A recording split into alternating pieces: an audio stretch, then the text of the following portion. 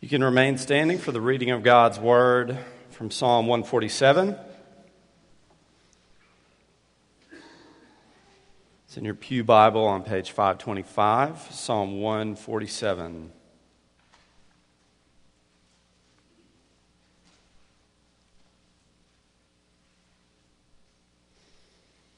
This is the word of the Lord.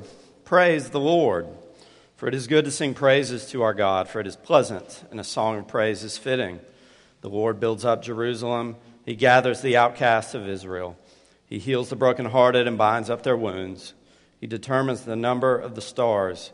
He gives to all of them their names. Great is our Lord and abundant in power. His understanding is beyond measure. The Lord lifts up the humble. He casts the wicked to the ground. Sing to the Lord with thanksgiving. Make melody to our God on the lyre. He covers the heavens with clouds. He prepares rain for the earth. He makes grass grow on the hills. He gives to the beasts their food and to the young ravens that cry. His delight is not in the strength of the horse, nor his pleasure in the legs of a man. But the Lord takes pleasure in those who fear him, in those who hope in his steadfast love. Praise the Lord, O Jerusalem. Praise your God, O Zion, for he strengthens the bars of your gates. He blesses your children within you. He makes peace in your borders. He fills you with the finest of the wheat. He sends out his command to the earth. His word runs swiftly. He gives snow like wool. He scatters frost like ashes. He hurls down his crystals of ice like crumbs.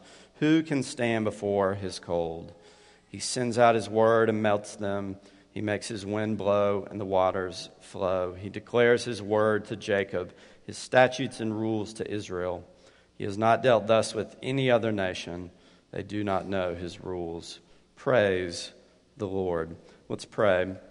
Father, we thank you for your word. We thank you that you have sent it out to command the earth, that it always accomplishes your purposes, that it melts us when it should melt us, that it encourages us when it should encourage us. We pray that it will be so this morning. In Christ's name, amen. You can be seated.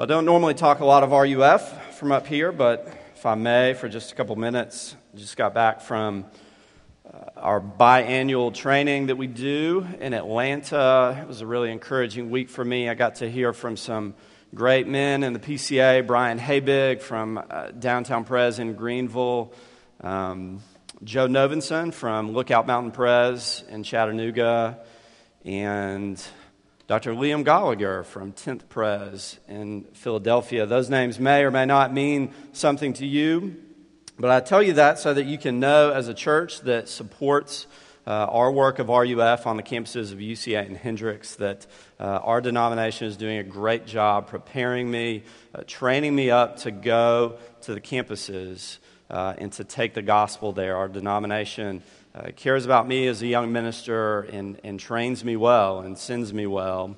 And speaking of campuses, I have a couple students of mine here. They're both going to be seniors at Hendrix. This is Mark and Jared. Give a little wave. All right. Also, a quick family update. 3 months ago, we had our second child, a little girl. Her name is Rosie. She is very precious. She's not here this morning. Sorry. I don't want to create a mad rush for the baby after the service. One Christmas in the early 90s, my dad took my brother and me out into the garage, and he opened a box and he showed us our very first computer. You may remember a moment like this in your household. We took it upstairs, we put it in the family room, and the very first website we ever went to was NBA.com. My brother was dying to go there. It had a little graphic. It was a spinning basketball. It took about 15 minutes to load, and it was amazing. It was practically magic. The internet has come a long way from then. It's far more a part of our lives, but it's occurred to me that to this day, I don't really know what the internet is, or where it came from, or who made it, or whether we're using it according to its purposes. And so recently I heard an interview with a man named David D. Clark who teaches at MIT, and he is considered at least one of the architects of the internet. That's probably why he's able to teach at MIT. And they asked him what he wanted to tell people about the early days of the internet.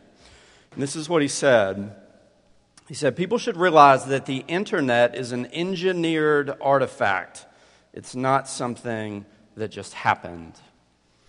Well, so too the world and our lives. According to Scripture, they didn't just happen. They are engineered artifacts with an engineer behind them, a big E engineer. And if you're a Christian, you think that that engineer is the triune God of the Bible, that he made all things good, that he has a purpose. And because of that, we have to acknowledge that our world works a certain way, the way that God made it.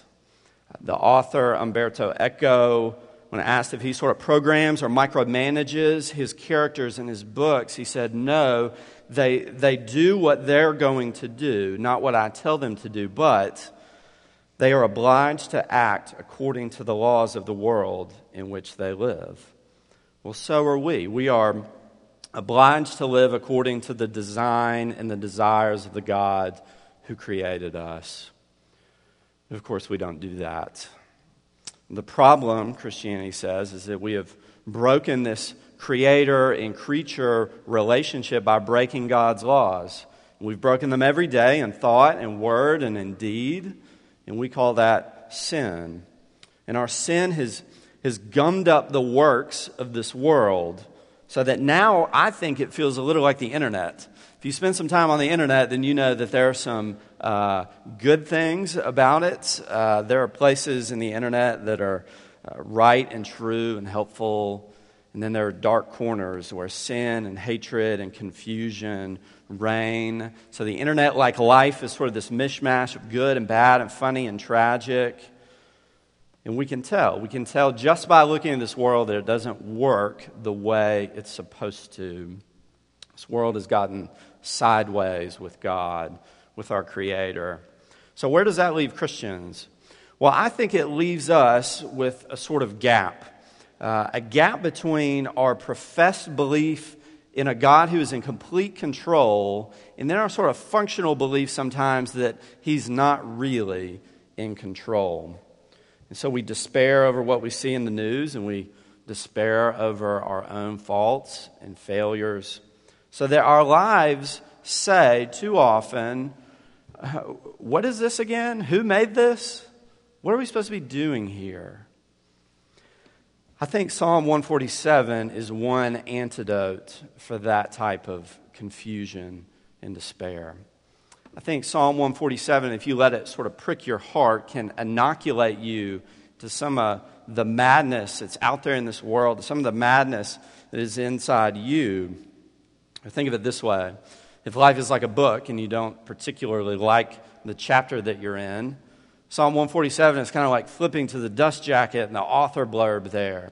So you can go and look and say, oh yeah, this person is good and I can trust him. I can trust him with the story. In other words, Psalm 147 answers this question. How do we function in troubling and uncertain times? How do we function when the wheels of justice and righteousness and peace seem to be stuck or maybe even turning in the opposite direction? What does God have to do with it, and how should we respond? Well, that's what we're going to think about today. We're going to do it in 3 parts because the psalm itself breaks down into 3 parts. I'm going to use the headings from Derek Kidner's great commentary on the Psalms. First, verses 1 through 6, the God who redeems. Second, verses 7 to 11, the God who cares. And third, 12 to 20, the God who commands. So 1 through 6, the God who redeems. 7 through 11, the God who cares. And 12 through 20, the God who commands. So let's look at the first of these, the God who redeems. It's pretty clear pretty quickly in this psalm that it is written to some really hurting people, more specifically to people who are familiar with exile. Now, the Bible tells us that that is actually our situation too, that we may not be literal refugees, but we are nevertheless spiritually displaced. And so we are groaning, the Scriptures say, with creation. And that's not a particularly Christian thing, right? If you go look at the nightly news, I don't know what that is other than a groaning with creation. But Christians have traditionally spent a lot of time thinking and writing about these ideas, this idea that the world is passing away and that something else is coming that's better. So the message of Pilgrim's Progress, for instance, a very famous book, in songs like On Jordan's Stormy Banks, it's this idea that Christians are in exile now, but that someday we will be home in the new heavens and the new earth. Now, the Israelites felt this very poignantly, right? They had lost both a spiritual and a physical, literal home because of their disobedience. And so they're called in verse 2, the outcasts of Israel, or more literally, the scattered ones. There's some disagreement about whether the psalm is pre-exilic or post-exilic. For our purposes, I don't think it makes a big difference. We may not know the psalmist's exact situation, but we feel an affinity towards him in that we are not at home either. No matter the sort of relative cultural power of Christianity in our particular day and time, which we all know can ebb and flow at different times, no matter, we are just passing through.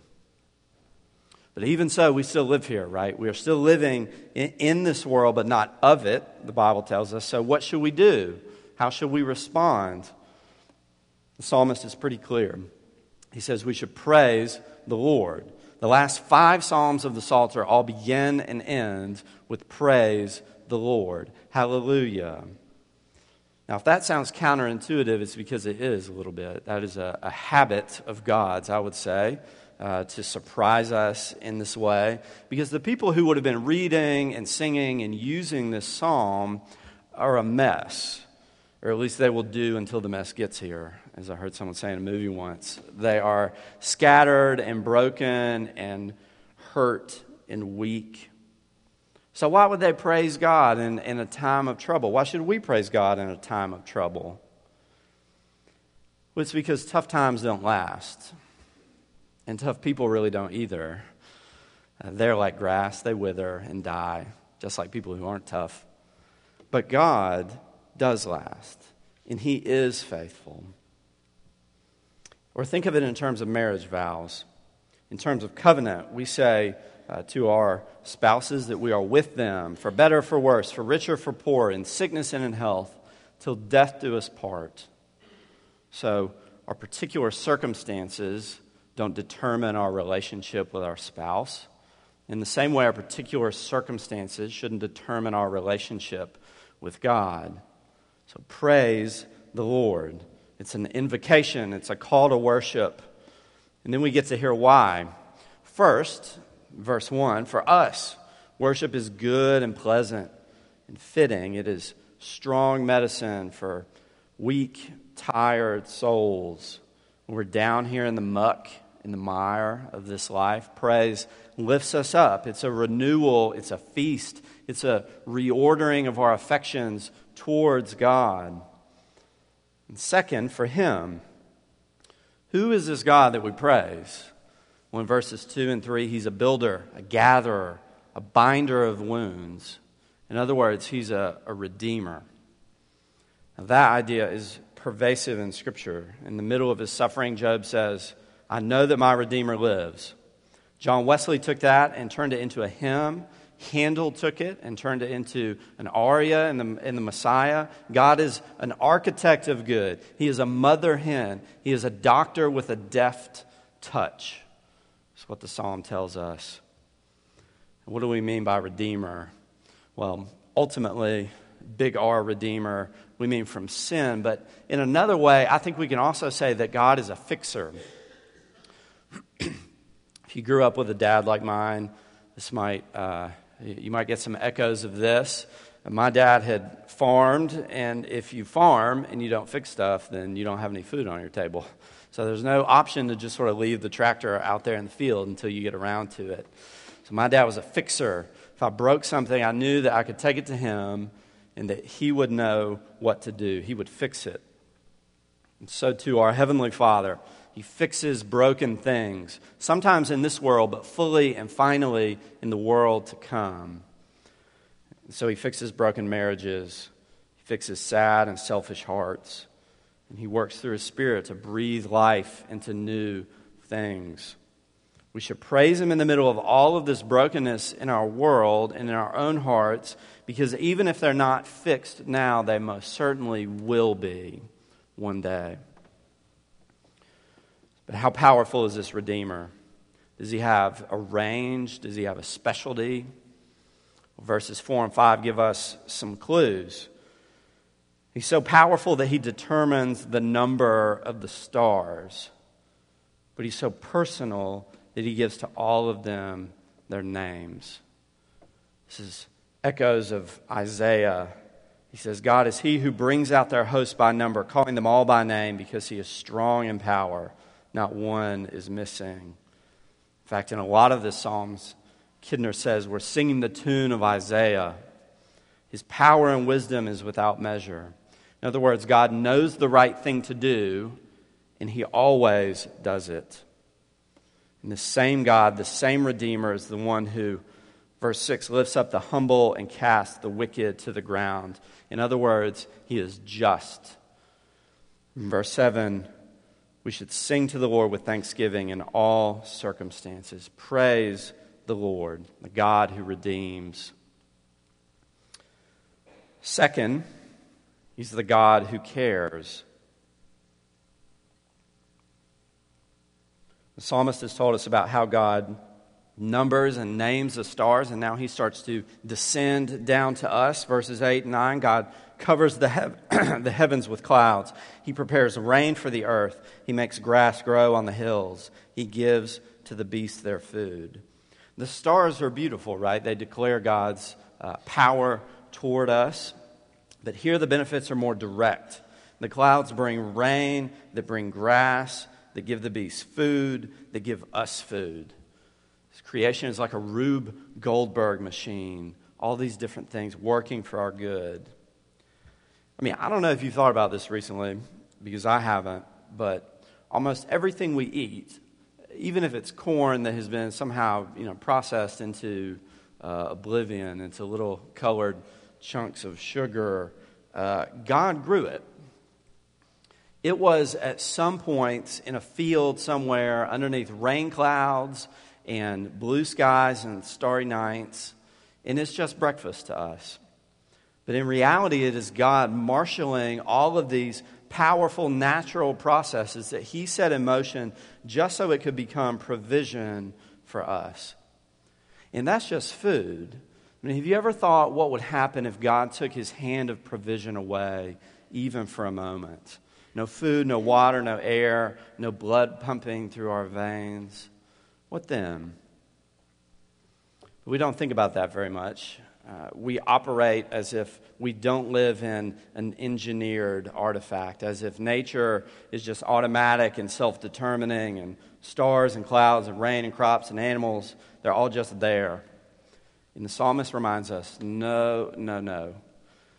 This is the work of your Creator and Redeemer. I mean, I don't want to over-spiritualize this, but when I really think about how I say grace over meals, the reality is that I say it as if the food is going to expire at any moment, right? God, thank you for this day and the food and all you give us. Please forgive us our blessings. Bless us to our bodies. Amen. It's like somebody in a movie trying to defuse a bomb, right? Red wire, blue wire, green wire. Thank you for the food. Bless our bodies. Okay, I said the code. Now we can eat. That's what it feels like. What's the problem with that? Well, the problem is my heart, as it often is. God isn't really interested in my code and my sort of pseudo prayer. The heart issue is what we're getting at here in verses 10 and 11. This God, this author, engineer, the creator, redeemer, what does he require of us? How do we act according to his design and his desires? It's pretty clear that he wants to be praised, but how so? How do we act according to him? What do we owe him in our praise? Well, here's what he's not very impressed by. He's not very impressed by the strength of the horse or the legs of a man. It's kind of strange phrasing, but this is martial imagery.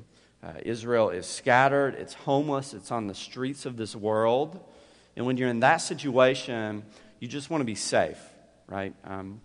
You just want to know that no one can harm you. You don't want to be scared anymore. You want to know that you can win your battles. So the question is that us as Christians? Is that you? What are your horses, your battalions?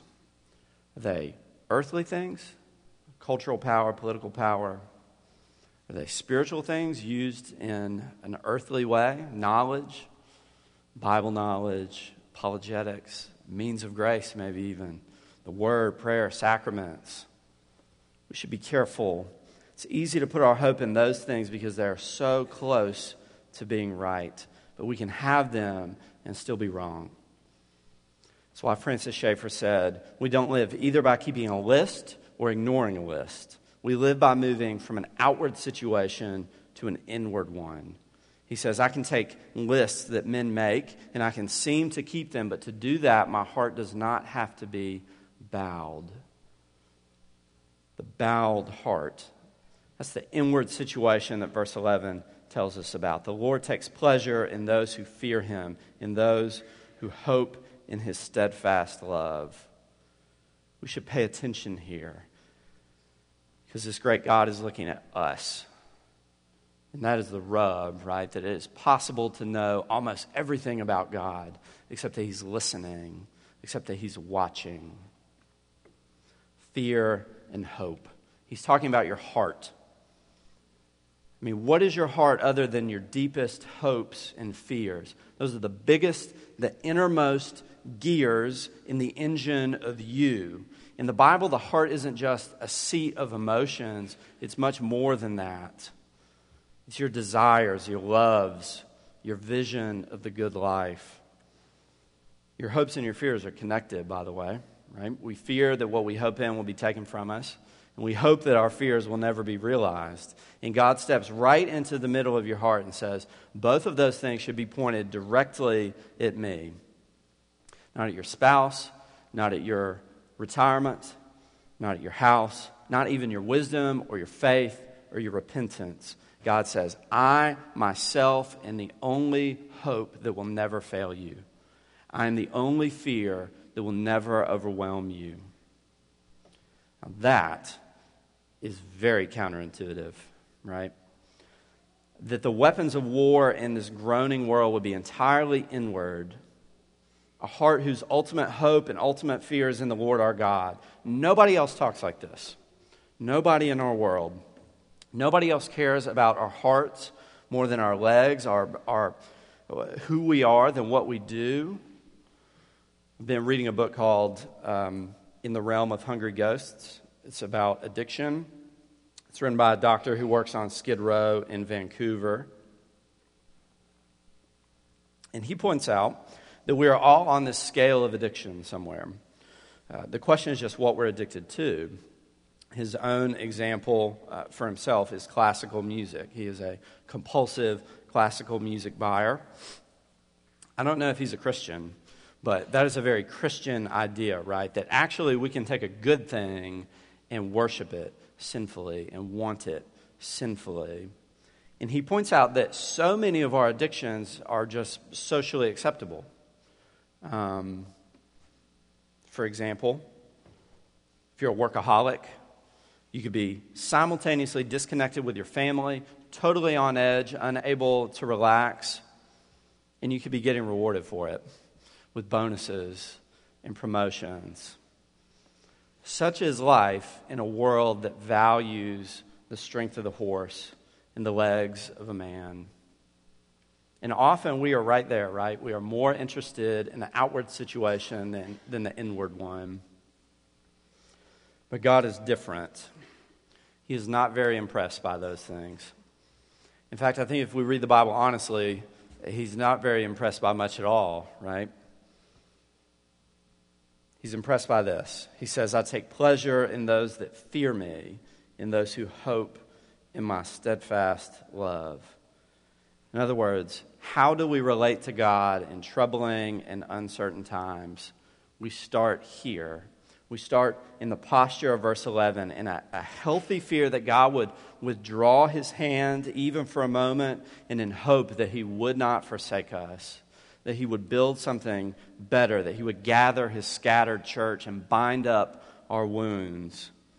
We think we have to do those things, right? But it's not true.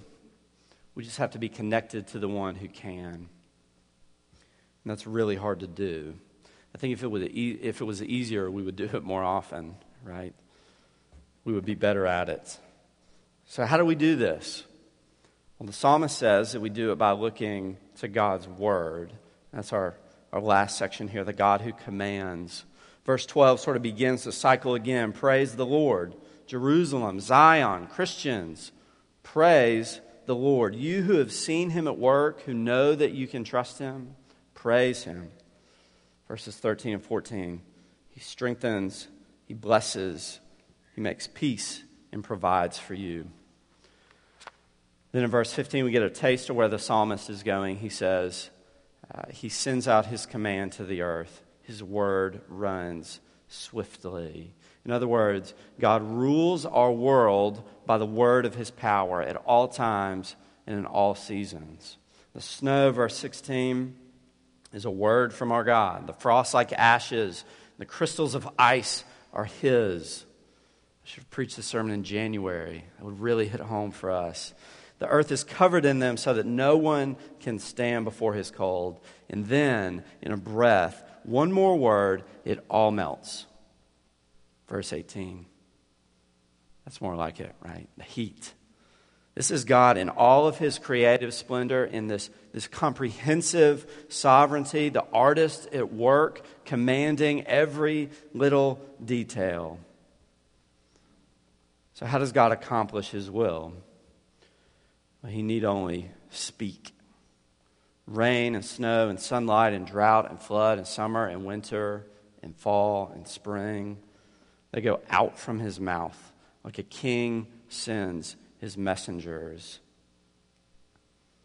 Spurgeon said, I believe that every particle of dust that dances in the sunbeam does not move an atom more or less than God wishes, that every particle of spray that dashes against the steamboat has its orbit, as well as the sun in the heavens, that the chaff from the hand of the winnower is steered as the stars in their courses.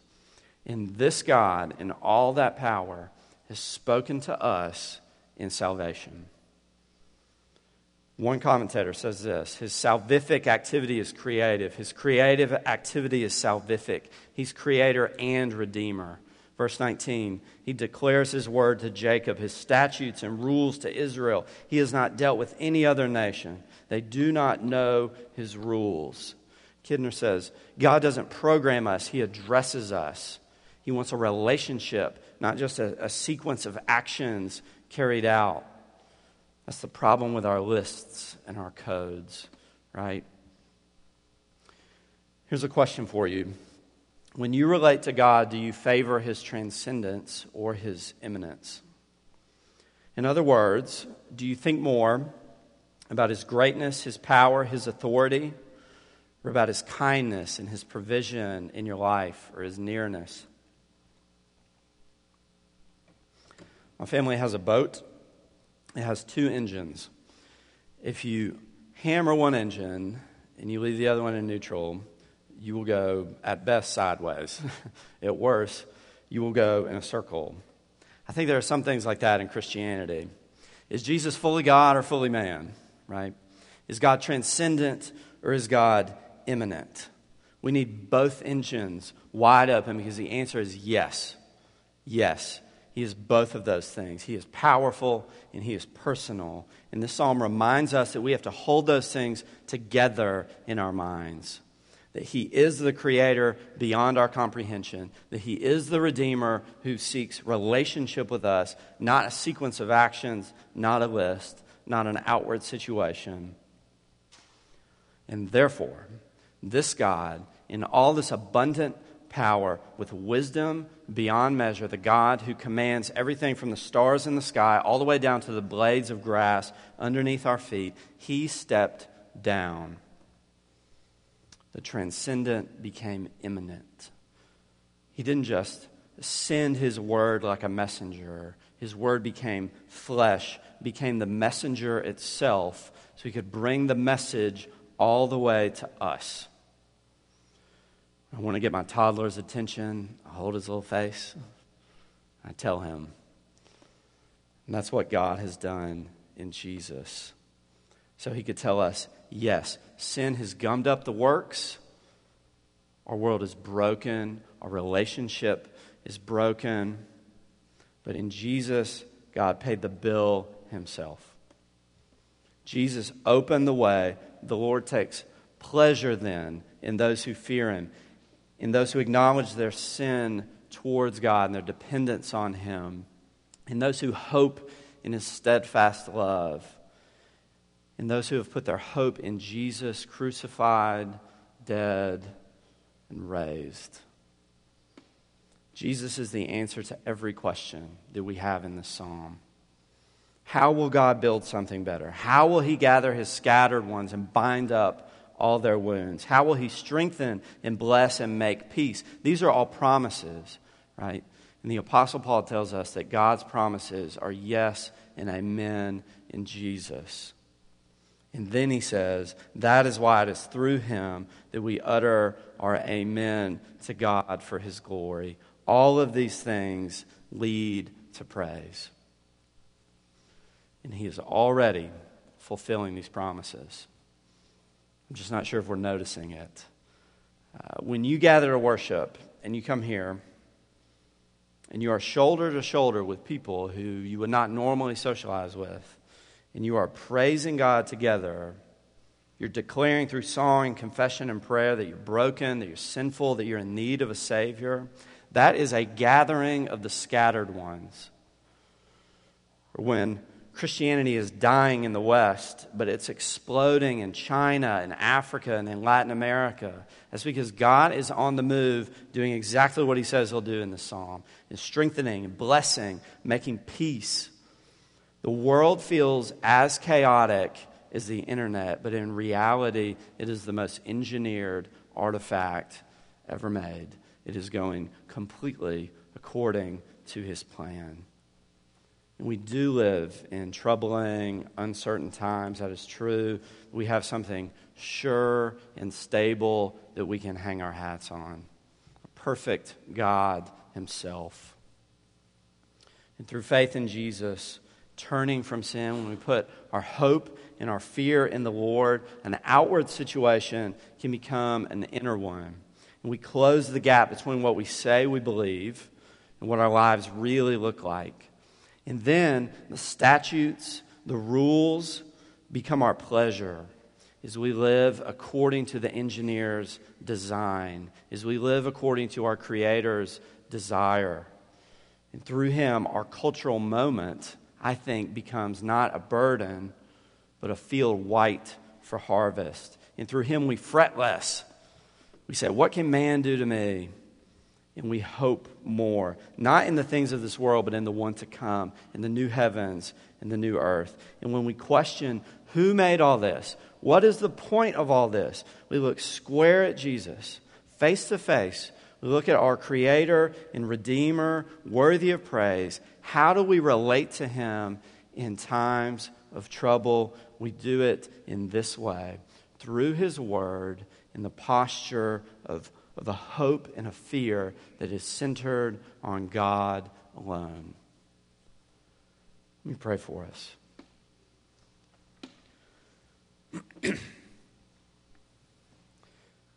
God, we thank you that we can put all of our hope and our fear in you, that we do not need to worry, that we do not need to fear anything but you, and that we do not have to sink our hope in anything but you. We can trust you.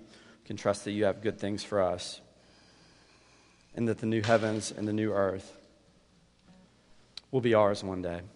We thank you for that, Lord. We thank you that you have bought that for us in Jesus Christ and in him alone. We pray all this in his name. Amen.